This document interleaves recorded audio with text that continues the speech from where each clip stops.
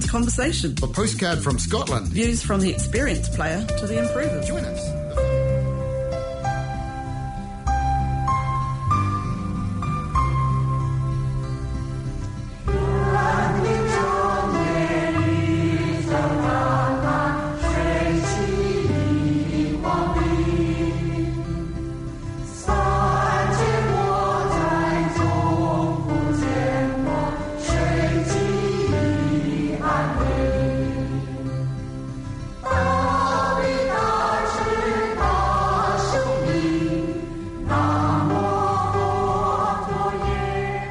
Radio Buddhist Youth Association. Today's Monday, the 28th of March.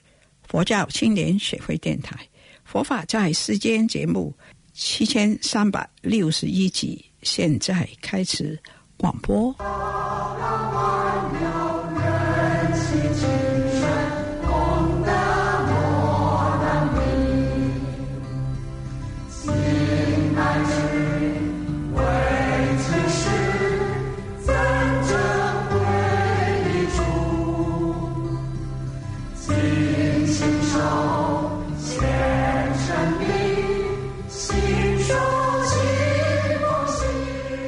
听众朋友午安，欢迎收听佛法在世间节目。我们今天节目继续公播佛说八大人觉经，我们一起念佛。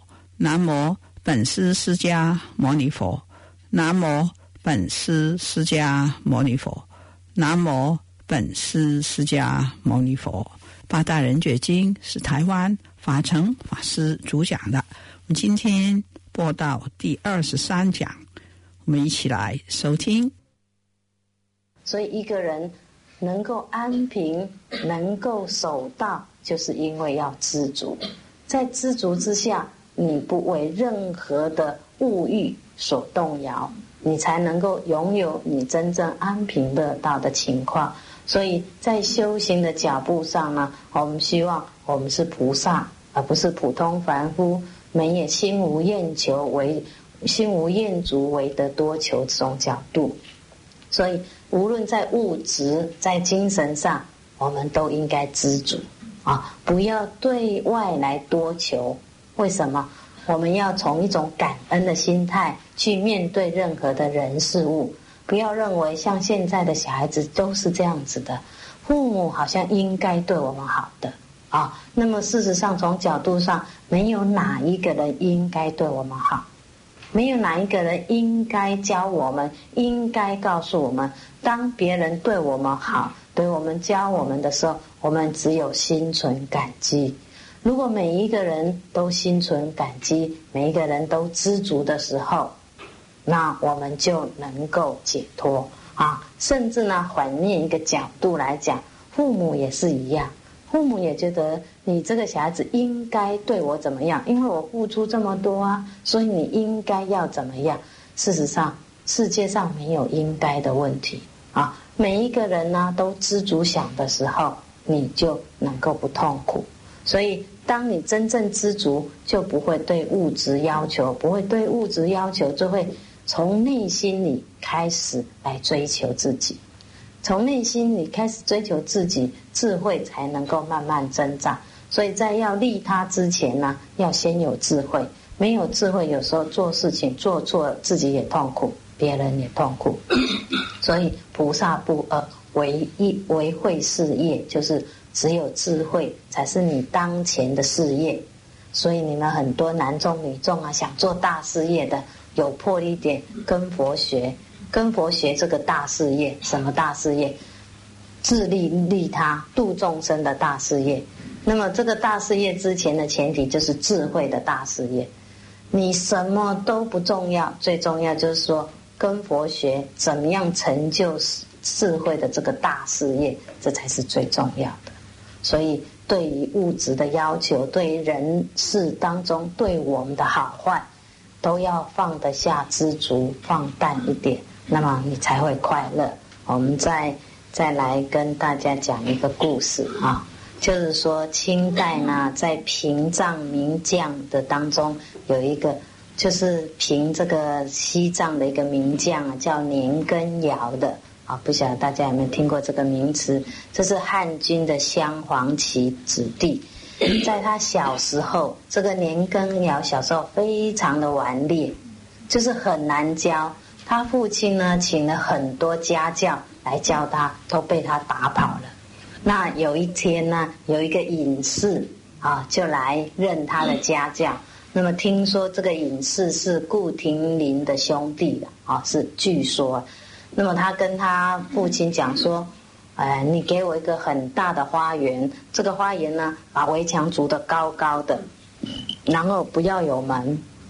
那因为这个隐士武功很高，那这个小孩子要打他打不到打不到，因为他武功高嘛，他的轻功也很好，所以他也不教他东西，然后他要打他又打不到，然后他有时候有事没事，这个隐士就从围墙轻功跳出去外面逍遥逍遥，也不理他。那不理他以后偶尔呢，他自己就在那边吹笛子在那边吹笛子。结果这个年羹尧觉得有兴趣啦，就要请这个老师教他。那老师教他吹笛的用意就是要他养气因为这样子的小孩子，太躁的小孩子就是气不能祥和，结果要教他养气。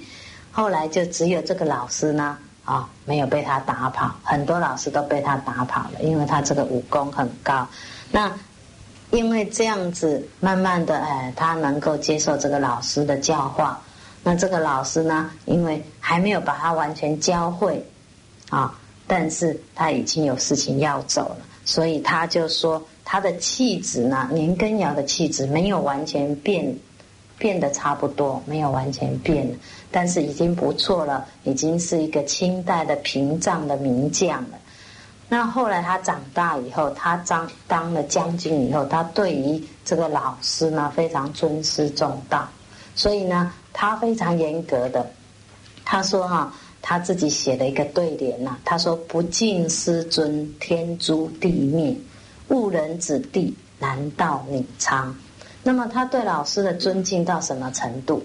有一次呢，他请家教来教他的孩子的时候，这个老师在吃一块豆腐还是喝一口汤，被烫到了。他看到了，马上把那个厨房里面的那个厨师给杀头了。所以他这个老师，那个隐士的老师就说他的气质还没有完全变过来，就是说他这个霸气还是有在的。虽然说因为这个老师呢本身能够把他教得过来，所以他对老师是很尊重，可是你看他这个霸气很重。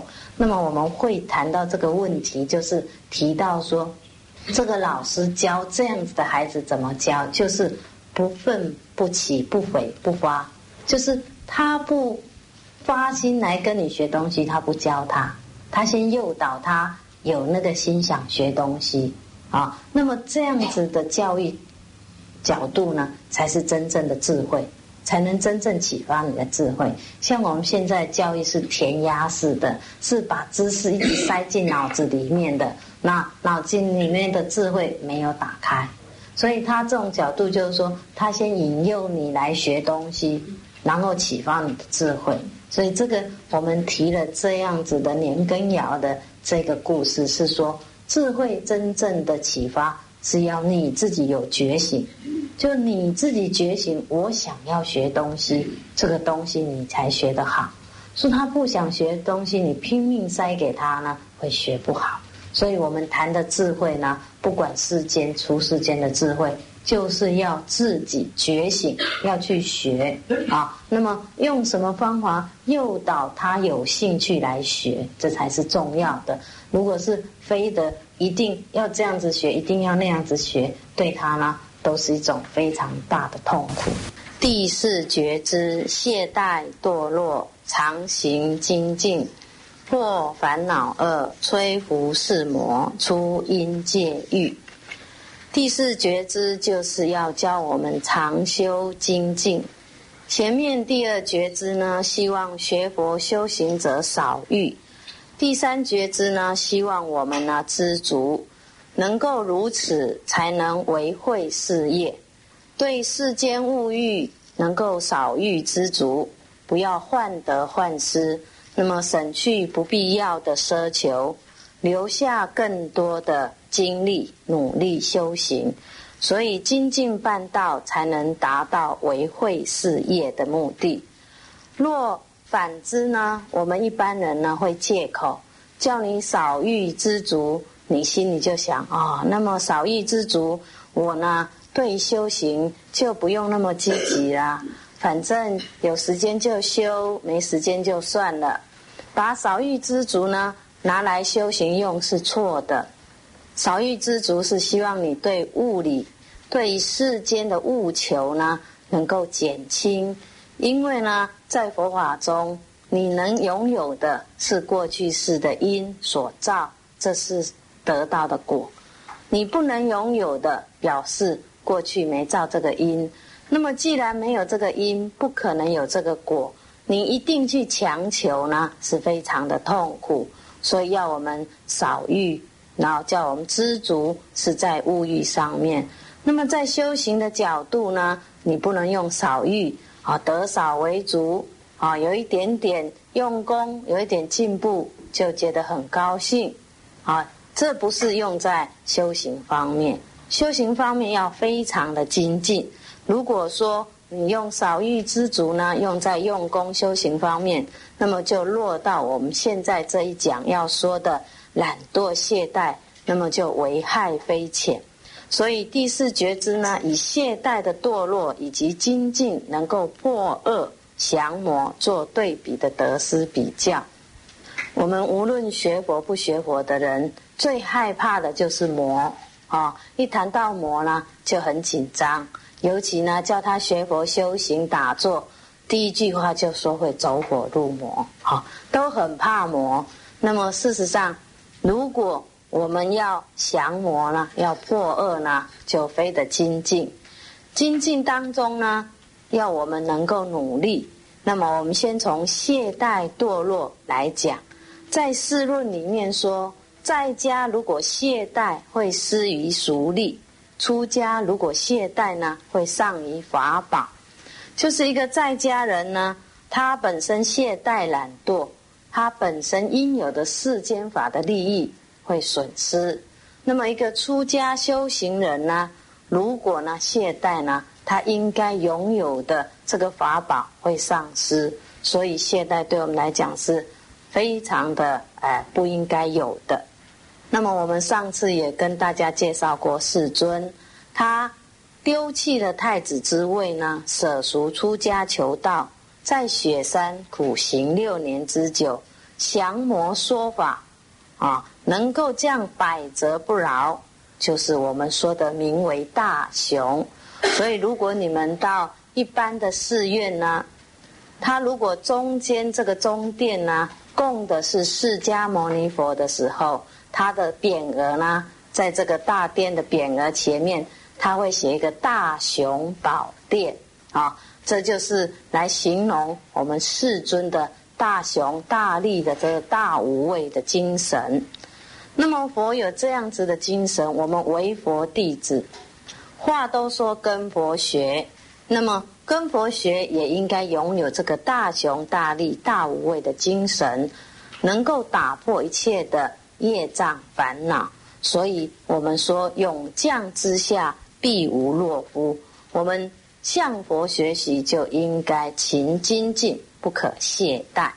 那么世间人他本身为追求理想目标，无论是市容工商，假如他是懈怠懒惰，那么就百无一成，没有所以可以成就的。更何况我们世间法呢，懈怠是堕落之法。佛遗教经里面，他以懈怠来比喻这个火呢经常的熄掉的一个句子，我们稍微来解释一下。若行者之心速速懈废，譬如钻木，为热而熄，虽欲得火，火难可得。就是说我们一个修行的人，他这个心呢速速懈废，就是说经常的呢懈怠，经常的不精进。那么这种情况呢，懈废就是不精进，念处退失，不成就心慧。它本身像怎么样？像我们在古时候我们在钻木取火，钻木取火的时候，如果你没有相续，没有继续的时候，还没有热而熄掉了，虽然想得到火，这个火是不可能得到的。也就是说，当我们修行的人啊，你的用功精进没有达到相当的火候，我们呢打坐不到几天，持咒不到几十万遍，就问师父啊，怎么我这个做的腰酸背痛啊？师父啊，我怎么烦恼业障都还没有减除啊？师父，我怎么这个智慧还没有增加？智慧要增加，维慧事业一定要非常勇猛精进。我们每一个人呢，在这个环境那么好的环境之下呢，很少人呢起身很早去锻炼你的身心，早一点起来训练身体，或早一点起来用功打坐。如果你数十年如一日的这样锻炼身心呢，除了身心能够更健康以外，你自己的心的习气也会慢慢减除。所以这里比喻说，你在取火，如果这个火呢还没有升起来，你就又停下来，还没有转到热的时候，你就把它停下来，这个火永远不能升起来。那么我们再从这个唯识里面提到懈怠的定义，来对懈怠加以解释。那么懈怠是在我们白法明门论当中的这个八大随烦恼之一。懈怠的定义就是对于善恶品修断事中懒惰为性，能障精进，增染为业，于诸染事而不测勤者，亦名懈怠。退善法故，没有精进力，对于善不修，对于恶不断，这样子之下呢，百体俱懈，百事俱废，其日用不肯奋力于善，故诸染渐增。这里就是提到说，什么叫做懈怠？对于善事你不肯去努力，对于恶的事情你不肯断除，那么它的体性就是因为懒惰，懒惰而不肯去用功来修善，不肯去断除错误的习气，那就是懈怠的标准。所以会增加我们的染业，就是会增加我们的恶业，不干净的业力。那么如果你说你对于呢不善业有沾染恶业的习气，很侧勤，就是很用功，那不叫精进，那也叫懈怠。譬如说我们常常引用说打麻将可以24小时36小时都在桌子上，不用下坐，好像很精进。但是呢，从我们佛法当中精进的标准是对善法增加才叫精进。如果对于染事，就是对于不善的这些行为非常的用功，也叫懈怠。所以如果说叫你盘腿2个小时，你受不了赶快放下来，结果坐在麻将桌24小时36小时都不觉得很辛苦，直到呢下了座才知道腰酸背痛。这就是我们众生的习气呢，很容易沾染恶的习气，却不容易向善精进，这就是我们说懈怠的情况。那么在菩萨本行经里面，他也提到，他说夫懈怠者，众行之类，居家懈怠则衣食不供，产业不举，出家懈怠不能出离生死之苦。菩萨本行经里面他提到懈怠呢，是我们所有做善的一些家累，就是会累积我们不能用功去做善。在家人懈怠呢，他很容易就没有衣服穿，没有东西吃，所以如果不努力赚钱的话，那没有衣服穿没有东西可以吃，这是在家人。乃至于你的事业呢，就不能做得很好。如果你非常的懒惰不肯去努力，你不要把少欲知足当作懒惰的方法来用。少欲知足呢，是叫你应该要去做的事情你要做不要说为了少欲知足，我就懒惰就懈怠，那么让得你没有饭吃，没有衣服穿的时候，你说我少欲知足，那么就把佛法用错了。所以很多人呢，会把佛法的文字或理论拿来错误的用法。所以少欲知足是叫你不要奢求，而你应该呢努力的情况之下，你应该要努力，但在努力范围要有道德，不可以不择手段。所以少欲知足不是懈怠，不是懒惰。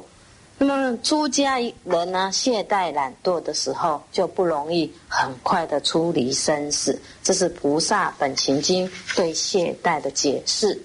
那我们刚刚来讲解这个钻木取火，在华严经颂里面也有4句颂，他提到说：如钻遂求火，未出而速熄，火势随之灭，懈怠者亦然。这里呢指这个火呢是圣道如火，能烧惑心，就是说这个火呢能烧我们的烦恼。在卵鼎以前皆名未热，以热而熄，火上不生，未热速熄，虽经年劫，终不得理。所以在我们经典讲的更严格的就是说，我们这个钻木取火当中呢，这个火还没有热，这表示在卵位鼎位之前都属于还没有热，所以不是只有凡夫。那么在卵位鼎位之前能够有一点点热，没有完全热的时候而停止下来，火是不能升起来，更何况我们凡夫常常的停下来，那么我们要修行当然要经过3大阿僧祇劫。所以华严经里面这个句颂也是告诉我们说，这个钻遂求火，这个遂就是我们说的遂木，就是要取火的这个木头。木头在这个大木头上它在转的时候会稍微产生热，那如果你没有继续转到火生出来的时候，你速速停下来，这个速熄就是速速停息，就是火还没有出来，你就一直在停止，不断的在停止，这个火呢快要出来还没有出来，结果就又停了。所以懈怠呢就是这个样子。那么我们有一些人打坐修行，如果有盘腿过的人就知道，当你经常盘腿的时候，这双腿很软很舒服，你过了一段时间呢又不盘的时候又很硬。为什么？因为你的气没有真正打通的时候，等于像这个钻木取火一样，火还没有出来，整个气机呢还没有真正的正常运行。你现在呢刚刚很软化，结果又停了一天呢打坐1个小时，再来半个小时，再来20分钟，久了就忘了。结果呢过了1个月2个月，再要盘腿又很生硬。这个就是因为我们这个钻木取火的样子还没有气机完全非常的发动，也就是说这个火呢并没有升起来，你就停下来，这样子你就永远不能发动你内在的，我们说我们内在的能量也好，乃至密宗说着火也好，就是我们内在的这一股能量呢没有把它训练出来，你不断的停止，你当然呢不能够烧掉你的烦恼，当然不能够有智慧产生。所以很多人会说，为什么我还是这么愚痴？为什么我碰到境界还这么痛苦？为什么我还有这么多烦恼？就是这个火并没有升起来，就因为火没有升起来，没有烧掉你的烦恼。如果你能够精进用功，才有这个火的升起。那么我们再从闻思修三会来辨别懈怠的问题。他这里提到说，如果听习速习，明解不生；如果抉择速习，真智不生；如果定慧速习，圣道不生。这是从闻思修来说。闻呢就是我们听习，所谓听习速习，就是说当你听讲解的时候，你经常今天到明天没有到，昨天讲的今天没有去思维，没有去听闻正确，那么你当然不了解昨天讲什么，今天再听可能就不懂。这就是说你在听习这个讲解的时候，经常的有中断，这种情形呢，你对于很多事情不能够明解，就是明解不深，就是对于事情不能彻底的了解。如果说你的思维抉择呢，经常的停止下来，没有认真努力的去思维，那么你就真智不深，你真正的智慧就生长不起来。在定慧方面，就是你修定修慧方面呢，也是经常速中断，圣道不深，你就永远不能跟圣道相应。